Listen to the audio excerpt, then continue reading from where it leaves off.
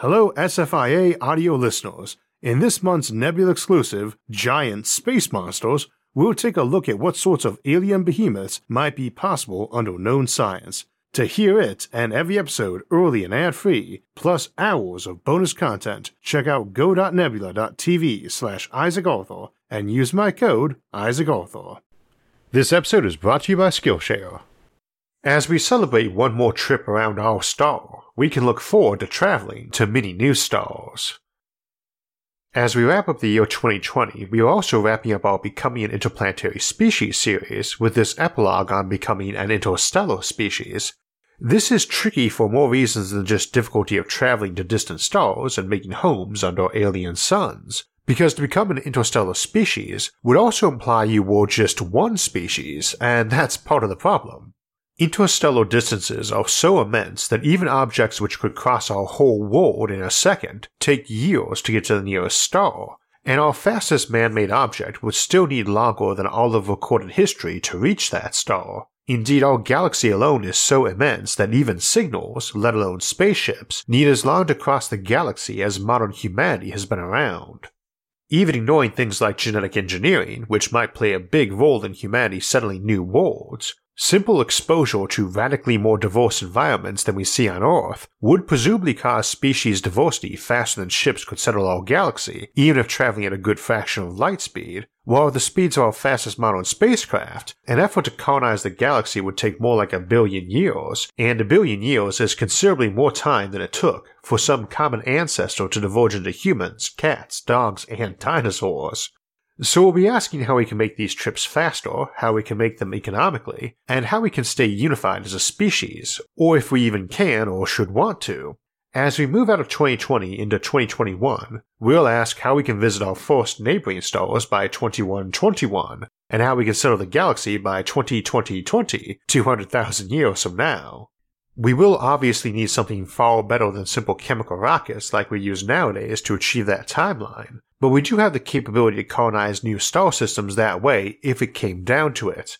This is the key notion of what is called a generation ship, something we examined in detail in our generation ship series, and it relies on the notion of essentially building a small, mobile planet, akin to the O'Neill cylinders we discussed as orbital settlements throughout the series.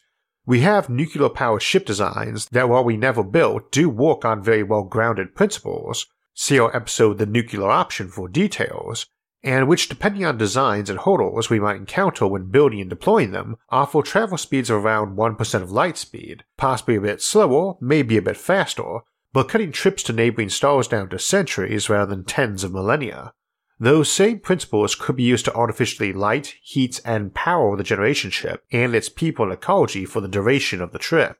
This is technology we do already have, though again would need prototyping. Another option often considered, though, is to put people to sleep or in stasis or on ice, and we looked at this scenario in our Sleeper Ships episode and will discuss freezing people or entire civilizations in a couple weeks. That is one way you can ensure it's modern humans settling every world at least, as they would experience no evolution while frozen for the trip. But the key problem isn't really a problem, namely that the technologies you need in order to restore people you've frozen and killed are the same sorts of technologies that permit radical life extension as well as radical automation. If you have little robots that can fix cells damaged by freezing, you have little robots that can fix cells damaged by aging, little robots that can fix machines on your ship, and little robots that can build machines and organisms from blueprints on other worlds.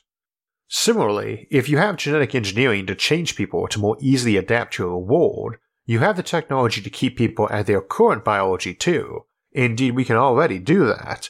We can make digital copies of DNA, we can print DNA, albeit very slowly, and we can implant a printed strand of DNA into an egg. So our interstellar arcs do not need to carry tens of thousands of living copies of a given organism to avoid genetic bottlenecking or even frozen fertilized embryos. If it's important enough to a civilization, even with modern technology, we can get humanity to each world we settle with our modern DNA and keep it that way, if the folks on each of those worlds choose to. That strikes me as unlikely, and of course the same DNA or close enough to count as a single species isn't helping with language and cultural drift. This is the origin of our joke on this show that if we don't find aliens in the galaxy, all we need to do is wait a little while and they'll be around every star. Indeed, only if we can achieve significant trade between neighboring stars is there any real chance that the folks living in your neighboring system will be any more like you than those clear across the galaxy. We looked at interstellar trade recently, and it does seem possible, and we have also looked at a variety of ship propulsion concepts ranging from the near-term to the really advanced or enormous, everything from using antimatter or black holes to run ships, up to moving entire solar systems or even galaxies. But what is likely to be our first interstellar ship, and when?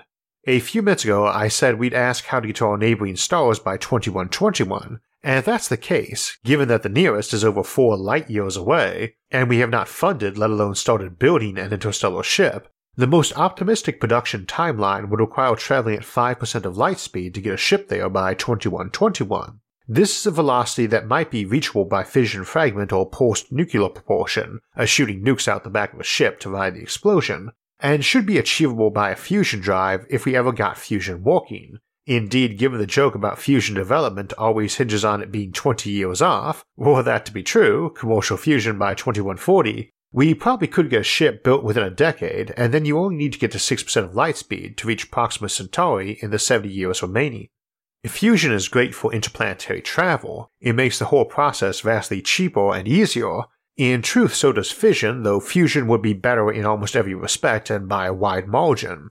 A fully developed solar economy is much easier to reach with nuclear options, but neither truly permits spaceships that can reach the nearest star in a mere generation, at least not directly. We might do much better with light pushing on our spaceships, and the sun is an abundant source of light from its own internal fusion. We often talk on the show about using focused light or lasers to push ships up to high speeds, and for slowing them down too, though that is harder especially in an uncolonized new star system.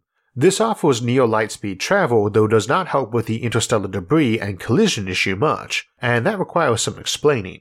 Space is pretty empty, interstellar space even more so, but not so empty you can expect to fly several trillion miles or kilometers without encountering something the size of a piece of gravel.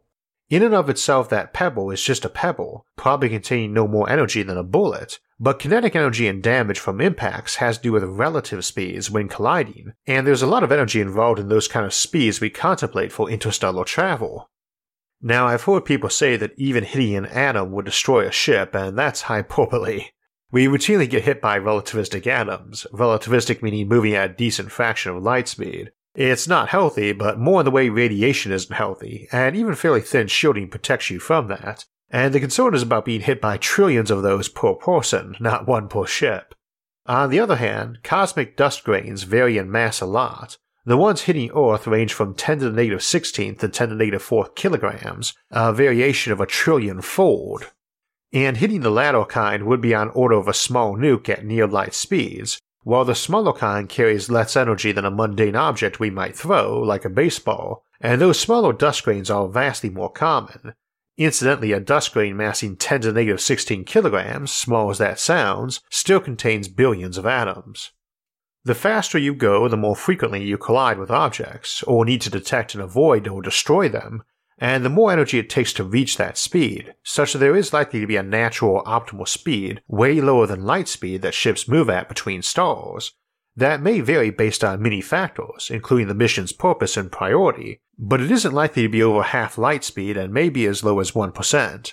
At that speed you have to be hitting rocks bigger than humans could comfortably lift to be getting nuked by the collisions, and you have a lot more time to dodge, and much bigger targets to detect and hit if you can't. But I would guess that it would be collision avoidance and management that represents the real limits on space travel speeds, not energy or fuel, for the future. One thing often ignored in science fiction, where faster light travel is ubiquitous, is that every pebble you hit, every dust grain at those speeds, would actually have infinite energy. That's on top of the other issues common with faster light travel, like having a black hole behind you and a white hole in front, or causing time travel paradoxes just from flipping the engine on, and on generally requiring exotic matter that probably cannot exist in nature. So we have a handful of plausible near-term drive methods for interstellar spaceships that won't take whole historical epochs to visit nearby systems.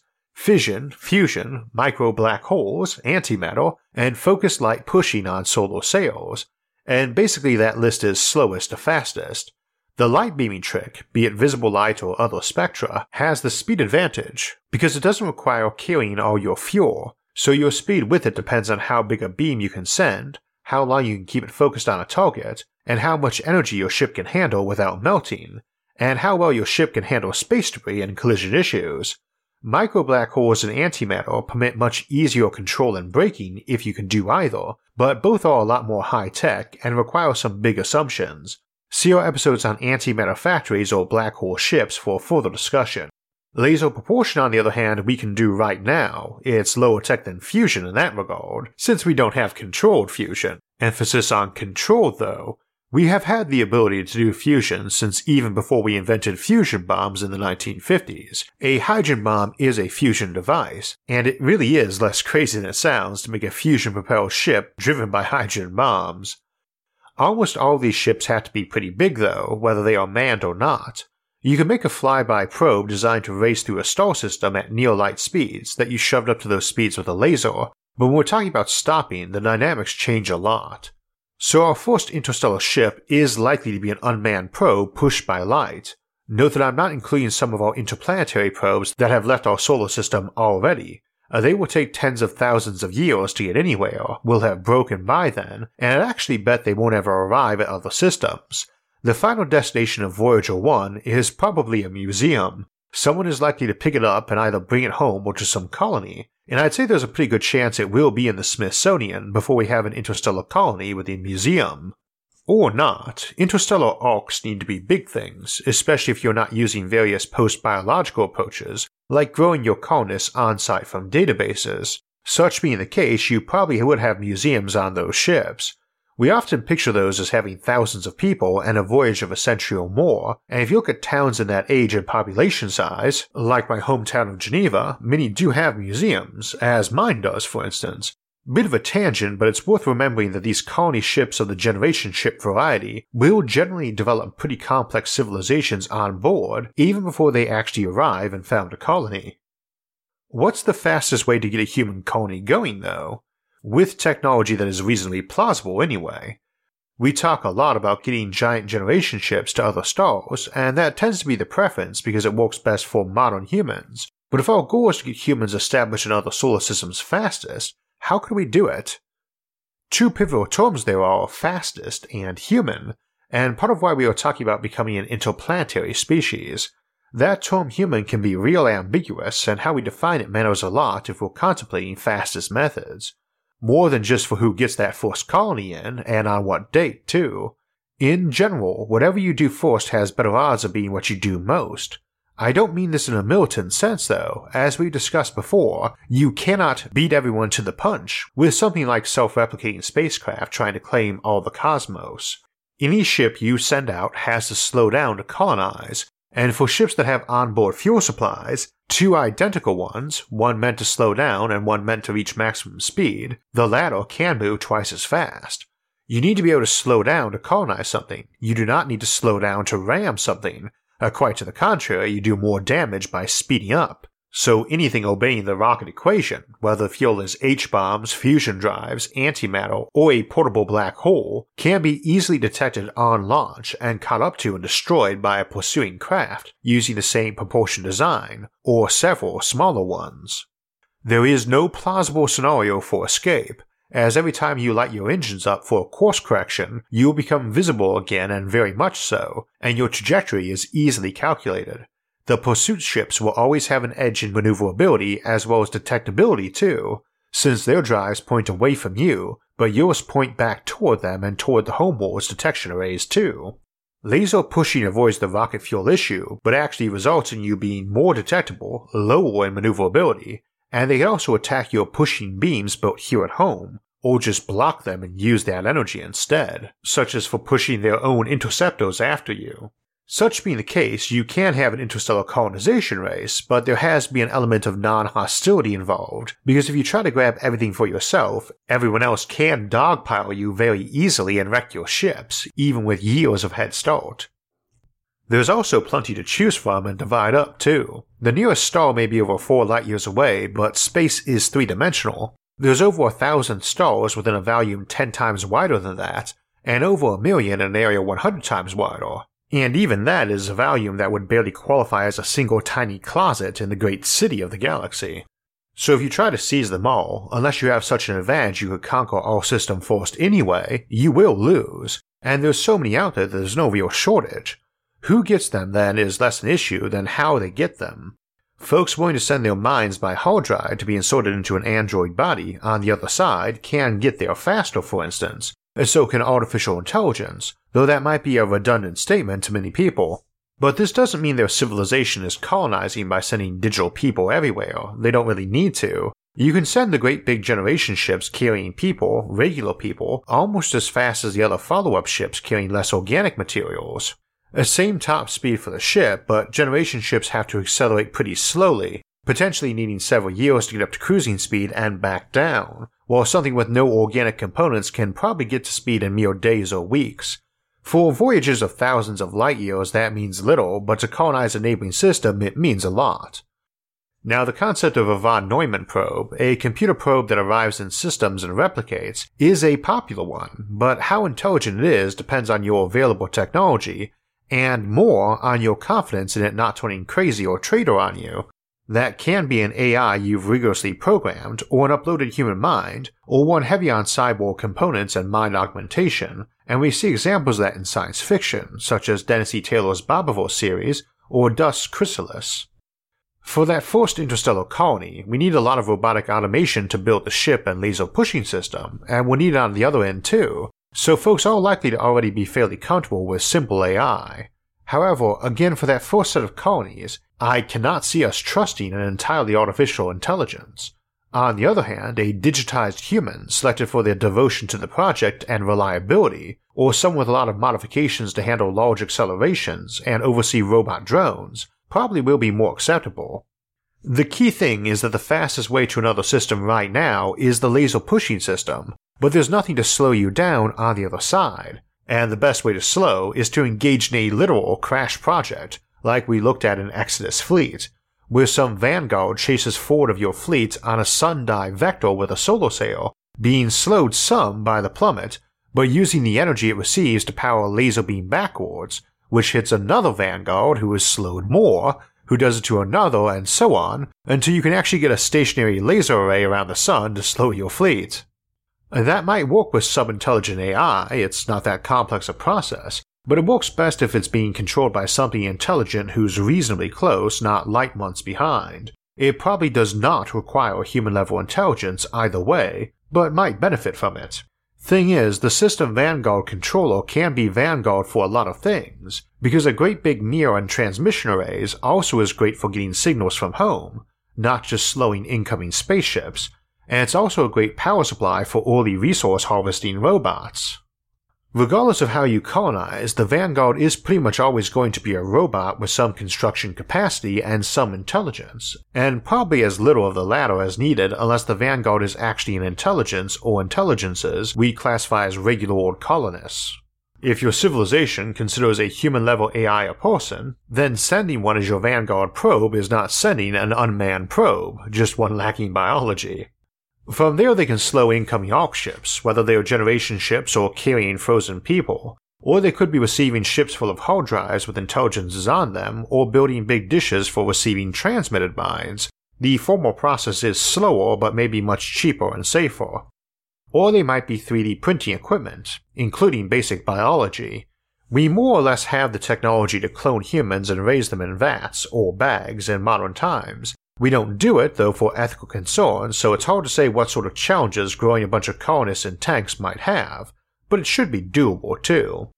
It might be easier to do this from entirely frozen samples of human biological material, same for other flora and fauna, but we can print DNA, and a basic human cell, or other cell, is not beyond the bounds of doable either, especially given that you already have self-replicating machines to be even contemplating this as a colonization method. The upside is that you can pretty much pick your methods because none has a vast advantage over the others. A generation ship kilometers wide and long might seem far harder than a tiny shuttle containing hard drives and self-replicating robots, but the key component there was self-replicating robots. If you are launching a lot of robots to systems to arrive and replicate more of themselves to build your colony, then send out copies to other systems, you can just as easily make the first stop some uninhabited asteroid in your own system and have it build a big ship. It would take vastly more energy to get it moving and stopped at the other side, but it's a one-time investment either way, and an uninhabited star system has tons of energy being wasted already, so it only matters if you're short of it in your home system. And of course you're not in early colonization periods, since you can just tell those little robots to build power collectors. You're many millennia away from having enough people in your home system to be worried about power consumption by spaceships, as we looked at recently in Interstellar Trade. In such a scenario though, whether it is the year 2121 or the year 3131, your interstellar ships are arriving at new systems after your own home star system has started down the path to being a Kardashev II civilization, working to being a Dyson swarm, because that exact same technology for colonizing those systems lets you mass produce cheap solar collectors here too, and you want them for sending out your ships initially. See last week's episode on Kardashev II civilizations for more discussion of that notion. But the critical idea is that you're already on your way to being a K2 civilization here before your first colony ships arrive, and there is no reason that couldn't happen in the next century.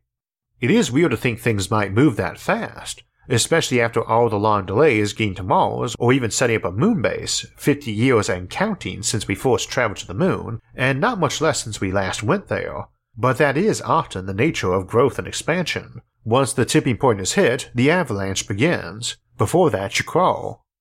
I don't think we will have our first interstellar colony founded by 2121, but we might well have ships headed out by then, and the weird thing is that it's not much harder to send those ships out than to colonize any of the planets in our own solar system. Plus, as soon as we do have those moons and asteroid bases and orbital settlements, we have all the ingredients needed for interstellar travel. All those automated constructors, power satellites and mirrors, and giant orbital settlements are easily modified and repurposed to create our interstellar infrastructure. In many ways, the jump from an interplanetary species to an interstellar one is far shorter than our jump to becoming an interplanetary species. So becoming an interstellar species will likely follow on within the same century we become an interplanetary one. At least the launch will, there is no getting around the timelines. Whether you can only get those ships up to a few percent of light speed, or to within a few percent of light speed, is the difference between colonizing our galaxy in a couple 100,000 years or several million, but it still requires timelines beyond any prior human endeavor. When you consider though that there are hundreds of billions of star systems out there, we are likely to be colonizing hundreds if not hundreds of thousands every single year once we get rolling. It is very likely we could send colony ships out at half light speed or better, especially if most of those ships were originating from this solar system and making the lion's share of the journey through regions of space already colonized and with the travel infrastructure in place. In that case, we may well have managed to settle every single star in the galaxy by 2020, 200,000 years from now. That just leaves the question of if it is worth doing and if most people will think it is. One key point to understand is that it doesn't require any sort of unity or consensus, any more than early human tribes spreading around our planet did. So in that regard, it doesn't matter if most people's answer to the question of if we should colonize other worlds is indifference. As technology improves, it gets easier and easier to do so, and requires less agreement and less hardship to the civilization to invest in the effort. But it is an investment. The gains of becoming an interplanetary species are huge and local, those on Earth will directly benefit from it enormously, and migration around the solar system will be relatively easy. This is less so for interstellar travel, but as we discussed today, that next jump is less difficult, if far more time-consuming overall. 2020 has been a rough year, and not one that encourages us to look to the stars with optimism, but victory is far closer to hand than most would think. And if there's one thing this year has proven, it's that we are a tough species and we don't give up easily. They say that the sky is the limit, but it doesn't have to be. Indeed, it's just a gateway to limitless opportunities. Happy New Year! So that wraps us up for 2020, but we have 2021 just ahead and we'll get to our upcoming schedule along with some in-year announcements and thoughts in just a moment. First though, one thing 2020 has shown us all is the importance of being able to function online, and that's everything from socializing to working and learning. It's also taught us the importance of flexibility, and a good contingency plan you can have in place is to have a hobby or two you can enjoy. That might be a way to earn money. We talk a lot about the future of humanity here, but we all have our own individual futures, and one way to be a lot more secure and happy in yours is to have some hobbies you enjoy that can potentially be turned into your new career or business. A lot of folks are busy making their New Year's resolutions up, and what I'd strongly advise is to choose to find some hobby you think you would enjoy that could also serve as that fallback job, side income, or dream business of working for yourself at something you love, which I can testify to as a dream well worth pursuing. If you're looking for a place to find hobbies that have potential financial rewards, our partners over at Skillshare have an amazing collection of them on many topics and at many skill levels. But I would suggest trying out Emma Gannon's Discovering Success, 7 exercises to uncover your purpose, passion, and path, as a way to help you see what interests and talents you might already have that might become your hobby that leads to your dream job. Perhaps you're trying to adjust to working in a new environment or just looking to pick up some new skill or hobby. Skillshare has a course for it, whether you're a beginner, a pro, a dabbler, or a master. Skillshare has thousands of classes on a wide variety of topics from experts to help you learn. Skillshare is an online learning community for creatives where millions come together to take their next step in their creative journey, and members get unlimited access to thousands of inspiring classes, with hands-on projects and feedback from a community of millions. If you'd like to give it a try, the first 1,000 people to click the link in my episode description will get a free trial of Skillshare Premium so you can explore your creativity. Act now and start learning today. So 2020 has been quite a year, for good and ill, and most of us will be glad to see the backside of it. I tend to feel a little guilty at what a good year has been for myself, though I certainly won't miss it either. I mentioned dream jobs earlier, and 2020 has continued to let me do mine. Our show has continued to grow, and for those of you who joined us this year, thank you for coming on board, and I hope you enjoy 2021 too. In recent years, I've tended to write the episodes 2 to 3 months out, except for the sponsor reads and schedule at the ends of episodes, which I usually do the week before they air. So I'm busy drafting our March 11th episode, Killing Stars, as I write and record our schedule here on December 21st for our December 31st episode. It's my habit to show the next 2 to 5 episodes on the schedule at the end of each episode, but if you're curious, there is a spreadsheet I do the full schedule on a few months out and keep chronological lists of episodes and links them in, though episodes more than a month out are tentative for air dates even when already written, and I will attach a link for that in the episode's description if you want to see the full roster of what's planned for next year, or go see what you might have missed from previous years. As I mentioned, it's been a good year for me, the show has done well and I got married, but one word of advice I'd offer folks is that an awful lot of how your year goes is about how you choose to look at it. A glass half empty, glass half full, or yum, I just drank a tasty drink and still have half of it left. Or maybe even, hey, I have a cool new drink I can recommend to friends who might enjoy it and could use something to improve their mood. Cheering other folks up is often a good way to cheer yourself up. I feel like in the long term, 2020 will be a net positive for humanity. Challenges often bring innovations and solutions and help sweep away stagnation, but rising to challenges is its own reward a lot too. I ended today's episode with a reminder that the sky isn't the limit, and I think that's a good note to end the year on too, with a reminder that challenges make us stronger and better, so the journey is often as important as the destination. I often get asked how I can stay so upbeat about my life, the future, and about humanity in general. And I would say it helps when you can think of those challenges as benefits. I wouldn't say we should be glad for hardship and view it as a gift that might border on masochism, but taking time to think about past or current hardships and how they had silver linings, like giving you a new skill or bringing you closer to a friend you went through the crisis with, does help you stay upbeat. And it is almost always easier to get through life with that mindset and attitude, even if just because your stress levels are lower and folks tend to enjoy your company more. Hopefully watching this show and what we see for the future helps you do that too. Speaking of the show and the future, this may be the end of the year, but we're still here every Thursday morning, and we'll be again this Thursday, January 7th, to look at earlier times and civilizations, indeed the earliest possible times and civilizations, as we take a look at civilizations at the beginning of time. The week after that, we'll be looking at civilizations even colder than ours is this winter in Cryonics Frozen Civilizations. For alerts when those and other episodes come out, make sure to subscribe to our channel here on YouTube, or the audio-only versions available on iTunes, Spotify, and SoundCloud.